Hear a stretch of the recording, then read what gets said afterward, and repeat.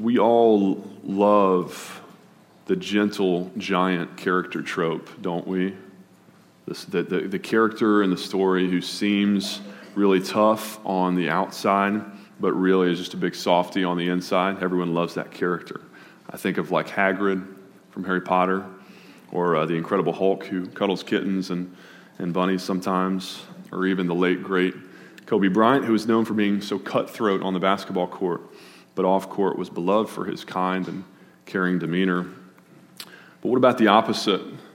What about the person who we believe to be just a big old teddy bear, but who actually has an unexpected edge to him? I think for many people that would describe Jesus of Nazareth. Do a quick Facebook poll and ask your friends what adjectives best describe Jesus. I think you're likely to turn up many of the lyrics to Charles Wesley's famous hymn, Gentle Jesus, meek and mild, kind, loving, gracious. And to be sure, Jesus was all of those things when the situation called for it. He was the compassionate, merciful Lamb of God, but he was also the Lion of Judah. Well did C.S. Lewis depict him in the Chronicles of Narnia as Aslan, the lion who isn't at all safe, but he's good. And so our Christology, our view of Jesus, has to make room for all of the really tough things that Jesus said and did in the Gospels. The Jesus who called people hypocrites and vipers and children of the devil and pronounced curses and woes on them. The Jesus who came not to bring peace, but a sword, and who called people to sell all their possessions and gouge out their eyes. The Jesus who talked about hell more than anyone else in the entire Bible. And those are just the runner-ups to the passages we're going to be examining. The top three toughest this morning. This morning is week 8 of our Tough Text sermon series. We're going to focus in on Jesus and arguably the 3 toughest things that Jesus says in all of Scripture. And with each of these, there's a recurring adjective that comes to mind for me, and that's demanding. You see that in your bulletin. Jesus is demanding.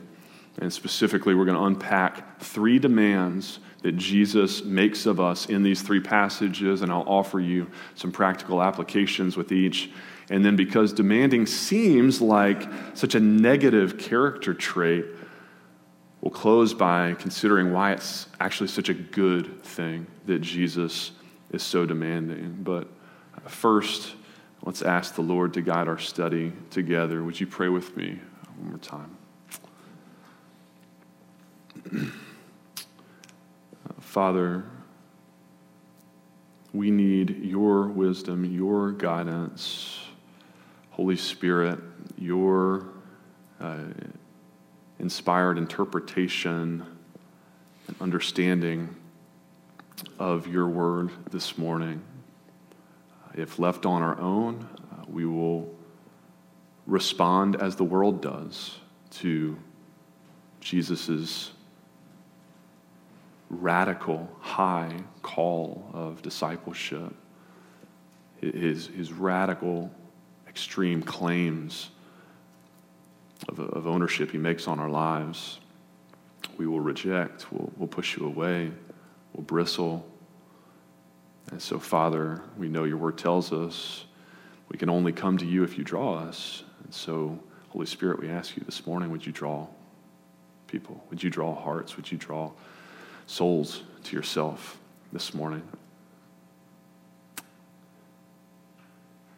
For your glory and for our eternal salvation and sanctification, we pray. Amen.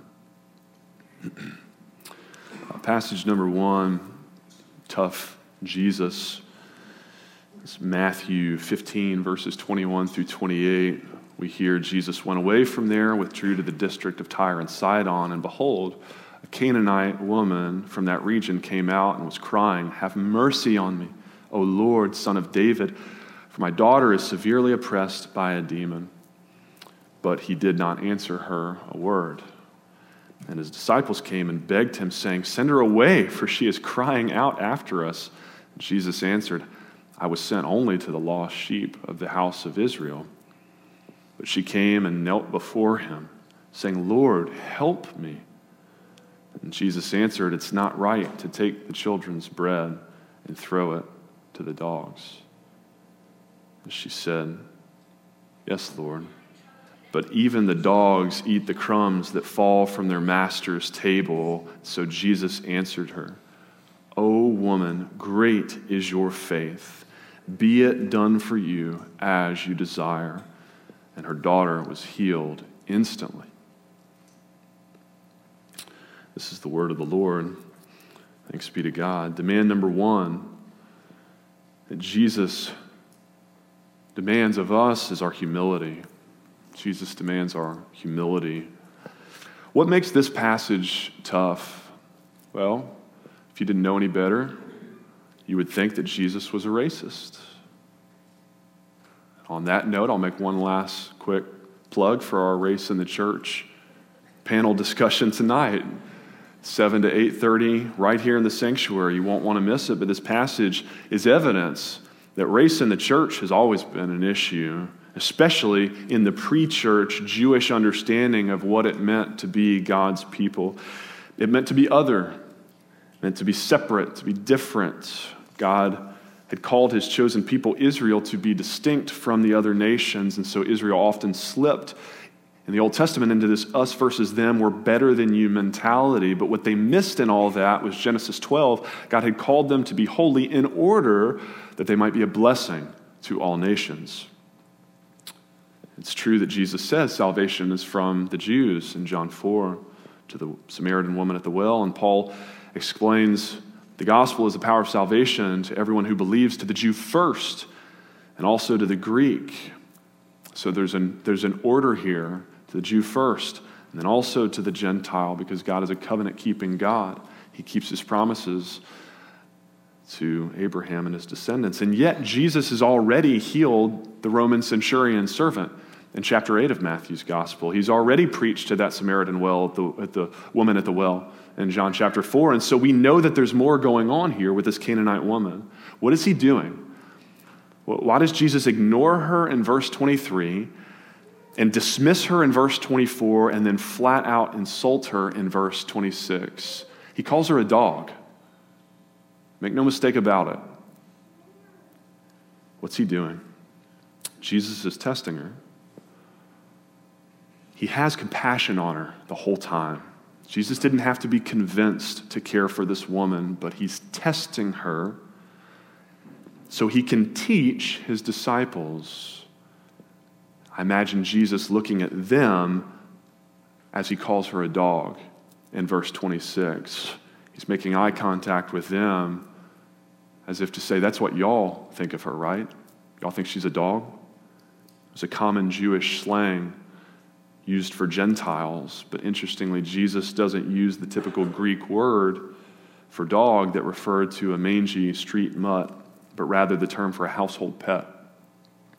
And so he metaphorically invites her into the house, into the metaphor to see how she will respond. Is she going to snap back? Dog? Who are you calling a dog? I'll show you a dog.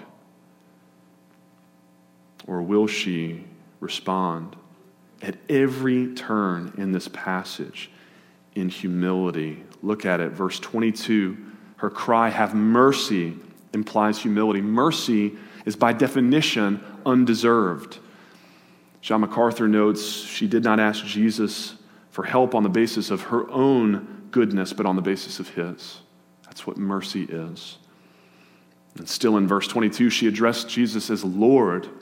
The Greek term is kurios, master, owner. It was a term used in slavery. It implies total humility, reverence, submission. Verse 23, Jesus ignores her, and yet she continues to cry out after him. Now she's gone beyond humility to humiliation. She will go as low as she needs to go to prove her love for her daughter and her belief in Jesus. In verse 25, after Jesus dismisses her, in verse 24, she comes and she kneels before him. Proskuneo is the Greek verb, literally prostrates herself, face down in the dirt, in utter humility. She begs him, Lord, help me. And yet, still, Jesus refuses in verse 26, and he calls her a dog. The final test of her humility. How will she respond? Verse 27, she replies, yes. Yes, you're right. You're right, Jesus, to call me a dog. Compared to you and your holiness, your perfection, I am as undeserving of your time, of your attention, of your power, of your healing, of your mercy, of your salvation, as a dog is undeserving of the family dinner. And yet, even the dogs got to eat. And her response proves not only her humility, but her faith as well. She essentially says, Jesus, this is nothing for you. Just give me the crumbs. Healing my daughter is table scraps to you. All you have to do is snap your fingers, say a word, and she'll be healed. And so, in verse 28, he does. And she is healed. O woman, great is your faith. You passed the test. Be it done for you as you desire. And her daughter was healed instantly. Friends, Jesus promises this morning to save those, but only those who come to him in humility. Mark 2:17, Jesus says, those who are well have no need of a physician. If you come here this morning and you're healthy, you can leave now. It's those who are sick. I came to call the righteous, not the righteous, but sinners. Churches are hospitals for broken people. He illustrated this most powerfully in his parable of the Pharisee and the tax collector in Luke chapter 18. Jesus told this parable to some who trusted in themselves that they were righteous and treated others with contempt. Two men went into the temple to pray, one a Pharisee and the other a tax collector. And the Pharisee, standing by himself, prayed thus, God, I thank you that I am not like the other men, extortioners, unjust, adulterers, or even like this tax collector. I fast twice a week. I give tithes of all I get. But the tax collector, standing far off, would not even lift his eyes up to heaven. But he beat his breast, saying, God, be merciful to me, a sinner. I tell you, this man went down to his house justified rather than the other. For everyone who exalts himself will be humbled, but the one who humbles himself will be exalted. And so I ask you this morning, friends, which one are you? Which are you? Do you acknowledge how undeserving you are? Do you realize that God doesn't owe you anything? We live in an entitlement society today. It's great that people in America aren't starving to death anymore. It's great that if you got in an accident on the highway on the road home, they'd rush you to the hospital and they'd treat you, no questions asked. But the cost of that is that we become spoiled rotten. We feel entitled. We feel like we're owed something, like we're owed everything. There are no more privileges today. Everything is a right. Food, housing, education, health care. The world says you deserve it. Jesus says, not with me you don't. I don't owe you anything. I didn't owe you the life I gave you freely. I don't owe you the breath in your lungs that you take for granted every second of the day. I don't owe you your job, your loved ones, your health, the clothes on your back. Every single thing you have, friends, do you realize it's an undeserved gift from God? And it should be received as such in humility. And so 3 quick application points here. Number 1, will you cry out? This Canaanite woman is relentless. She's like the woman from Jesus' parable of the persistent widow in Luke chapter 18. We won't have time to read the whole thing, but the summary is even a jerk can be annoyed into doing the right thing. How much more so with God? Jesus says, will not God give justice to his elect who cry out to him day and night? And Pastor Thad preached about unanswered prayer a few weeks back now. I wonder how many times we mistake for God's no what is actually God's not yet. because we give up. And if we would just keep begging, we would realize that God wants to give us a yes, but he wants us to cry out for us. Cry out for it.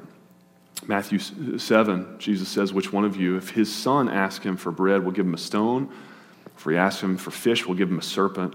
If you then, who are evil, know how to give good gifts to your children, how much more will your Father who is in heaven give good things to those who ask him? And yet, Jeremiah 29:13 says, you will seek me and find me when? When you seek me with all your heart. Why does God make us beg?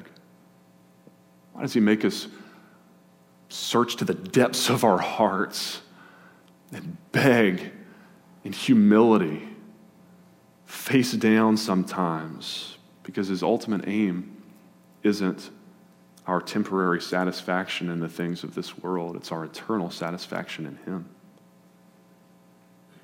And when we cry out to God in humility, it forces us to lean not on ourselves, but on him. Number 2, will you kneel? Man, I would love to see more folks in our corporate worship during our corporate time of confession on Sunday mornings on the floor. Psalm 133 says, if you should mark iniquities, O Lord, who could stand?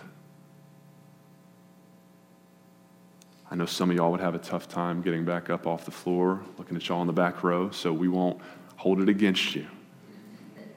But brothers and sisters, that is our right posture in worship.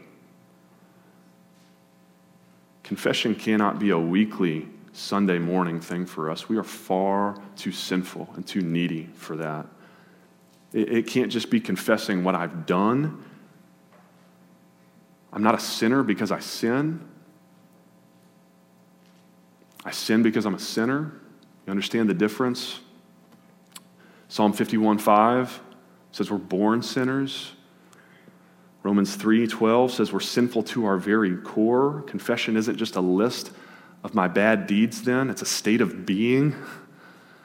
It's a humble recognition before the Lord that I don't even deserve to come into your holy presence. And yet, James 4:10, if we humble ourselves before the Lord, what does he promise? He'll exalt us. That is how I'm able, Hebrews 4:16, to boldly approach the throne of God's grace with confidence. It is solely because of the one to whom every knee will one day bow and every tongue will one day confess. Jesus is Lord. We don't forget that. And number 3, will you believe? Will you cry out? Will you kneel? And will you believe? If God still doesn't give you what you're asking, what you're begging for, will you respond like the Canaanite woman here in verse 26? You're right, Lord. I don't deserve it. I shouldn't even be asking because I don't deserve it. And yet, will you also respond like her and say, Jesus, even if you don't get, I'll still believe. I still trust you. I trust your promises. Romans 8:28, to work all things together for my good. Psalm 84:11, that no good thing does God withhold from those who walk uprightly. And so, God, if you are withholding it from me, I trust that it must not be good for me right now. Because my faith is not tied to the good things you give me, but to the good God I know you are.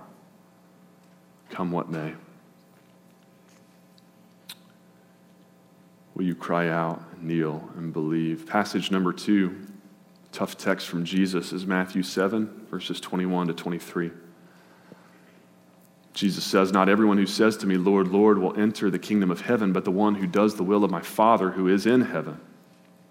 On that day, many will say to me, Lord, Lord, did we not prophesy in your name and cast out demons in your name and do many mighty works in your name? And then I will declare to them, I never knew you.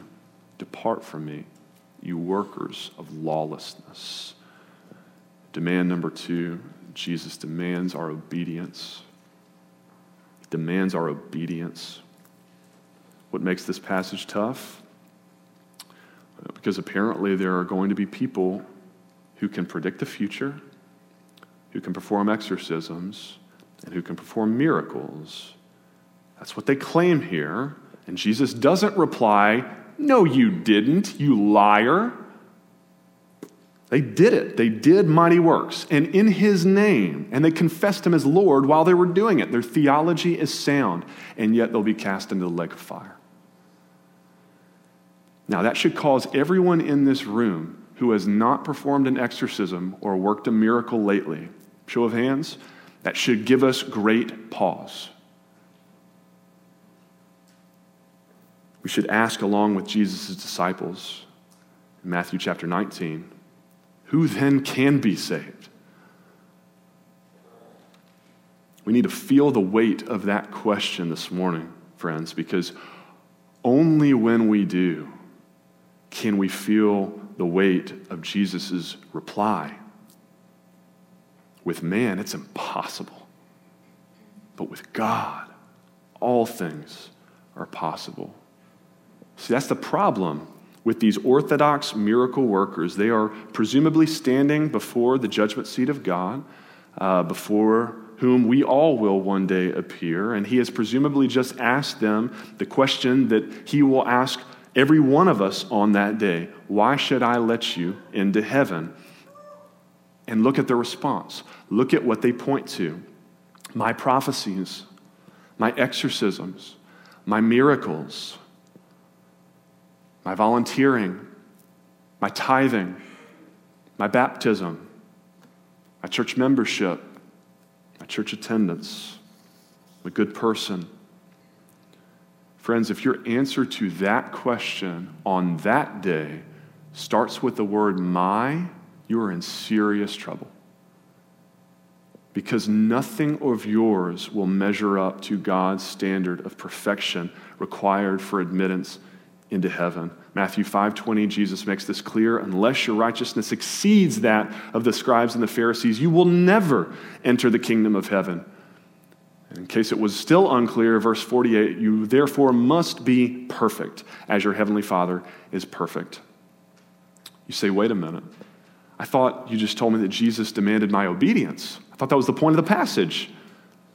And sure enough, that is Jesus' beef here with these Orthodox miracle workers. He calls them workers of lawlessness, verse 23. They have not done the will of his Father in heaven, verse 21. And so what is the law? What is God's will? Jesus answers for us in John chapter 6. And the crowd asked him, what must we do to be doing the works of God? And he answered them, this is the work of God, that you believe in him whom God has sent. 1 John 3:23, this is God's commandment, that we believe in the name of his Son, Jesus Christ. That is God's will for you, friend. That is God's law. That's his command. Believe. Repent and believe. That is your obedience. That is the obedience of faith.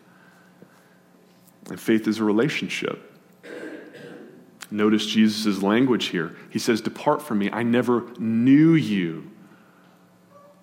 It's intimate, relational language. Faith, true faith, saving faith isn't so much about what you know as it is who you know.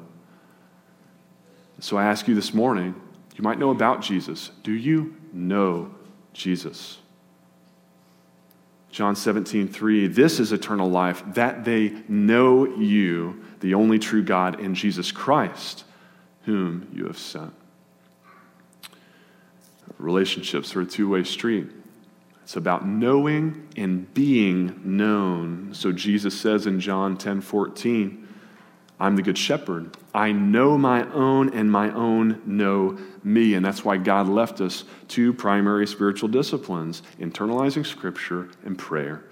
It is knowing God as he has revealed himself in his living word and making ourselves known to him in prayer. Because as every person who's married or just in any relationship knows, the key to any healthy relationship is what? Communication.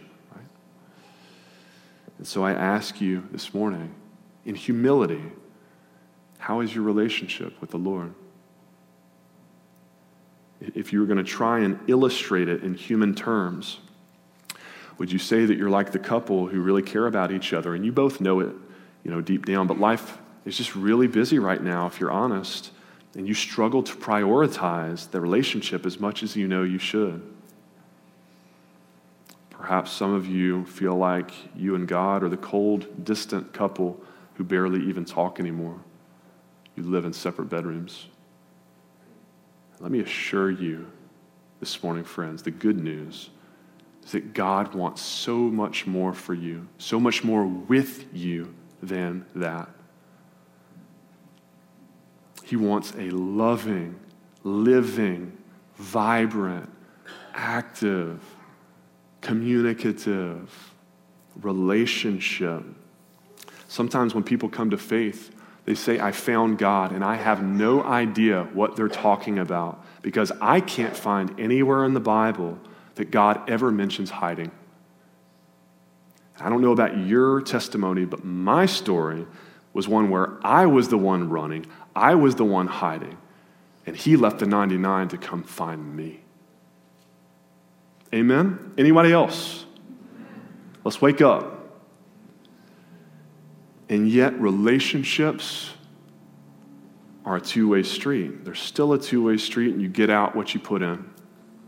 I couldn't expect to have much of a relationship with Polly if I worked 70 or 80 hours a week and never saw her. So your obedience starts with the obedience of faith, but that's just the wedding. It doesn't end there. You've got a whole marriage ahead of you now to look forward to, and that's a glorious thing, living relationship with the living God of the universe.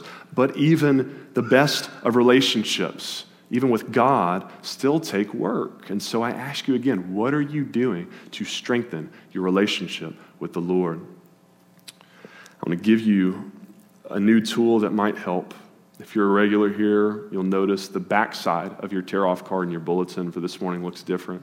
Where it used to just say prayer request, now you'll see a space for sermon application. We don't ever want to be hearers of the word only at West Hills. James 1:22, we want to be doers of the word.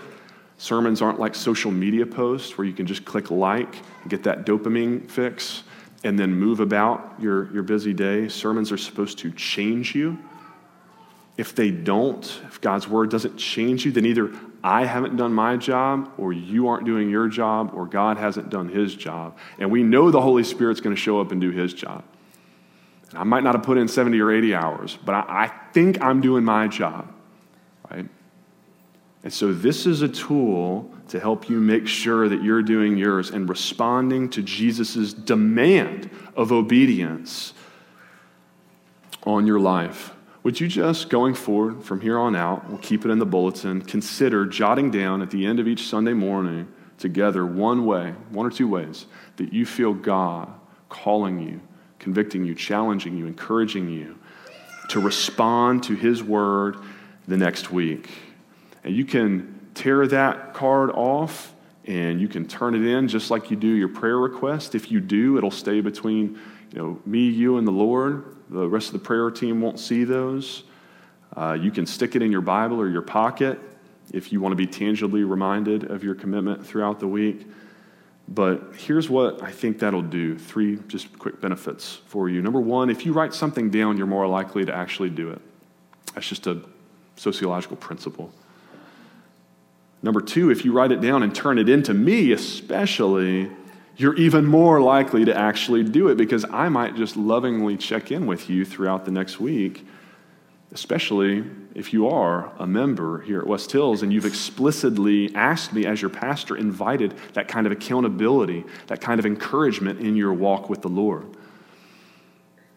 And lastly, number 3, you might just encourage me too, because we pastors, preachers sometimes battle insecurity up here, wondering if anyone's even listening. I can see y'all dozing off.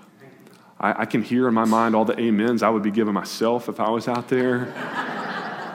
Right? Is anyone listening, much less applying the message? And so I would be really encouraged to see the different ways that God is speaking to you and changing you through His word each week. Lastly, tough text number 3. Maybe the toughest of all is Luke chapter 14, verses 25 to 33. We hear, "Now great crowds accompanied Jesus, and he turned to them and said, 'If anyone comes to me and does not hate his own father and mother, hate his own wife and children and brothers and sisters, yes, even his own life, he cannot be my disciple. Whoever does not bear his own cross and come after me cannot be my disciple. For which of you, desiring to build a tower, does not first sit down and count the cost, whether he has enough to complete it? Otherwise, when he's laid a foundation and is not able to finish, all who see it begin to mock him, saying, "This man began to build and was not able to finish." Or what king going out to encounter another king in war will not first sit down and deliberate whether he's able with 10,000 men to meet him who comes against him with 20,000? And if not, while the other is yet a great way off, he sends a delegation and asks for terms of peace. And so, therefore, any one of you who does not renounce all that he has cannot be my disciple.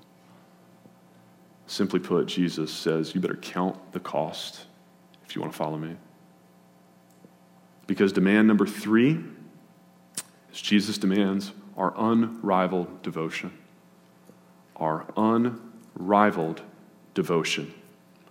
Jesus has got John Legend on the soundtrack, except when Jesus sings, "You give me all of you," Jesus means it. Jesus means like all of you. Heart, soul, mind, and strength. He says elsewhere, no servant can serve 2 masters, for either he will hate the one and love the other, or he'll be devoted to the one and despise the other. In Luke chapter 16, he says it about money. He says it here in chapter 14 about your family. It's true of your career success, your comfort, your desire for control, for pleasure, for approval, whatever your idol of choice is, friends, Jesus is clearly saying here, you got to pick. It's me or that thing, me or that person. Who's more important? Because with Jesus, divided hearts need not apply. You take the person or the thing that you love most in this world, and you stack it up against your adoration for Jesus, and if by comparison that love doesn't look like hatred, you cannot be my disciple. You are not really a follower of me. You're not a Christian.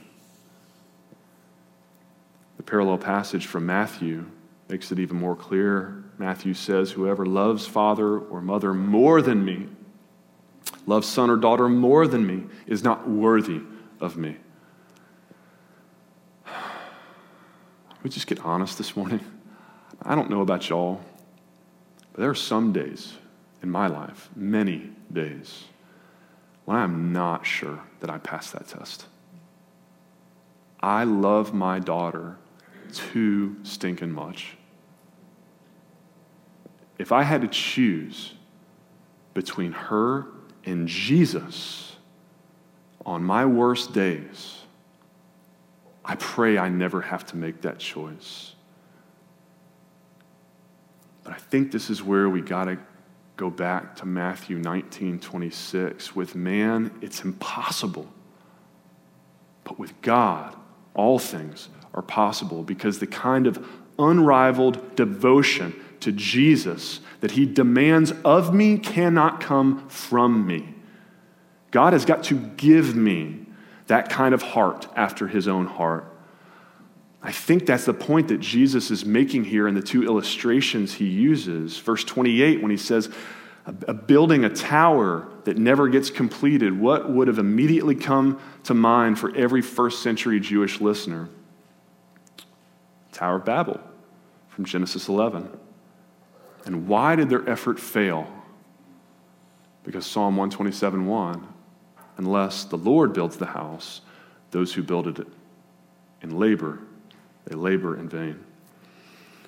Verse 31, a king not able to defeat an army of 20,000 with his army of 10,000 would have immediately brought to mind for them all the times in the Old Testament when God led their ancestors, the Israelites, outnumbered into battle just to prove that he was stronger than any army. Most notably, Judges 7, when God commands Gideon to send 32,000 troops home, the greatest troop scale down of all time, so that when the 300 Israelites defeat 15,000 Midianites, there won't be any question about how they did it. The chances of me loving anything more than my daughter are 15,000 to 1. In my own strength.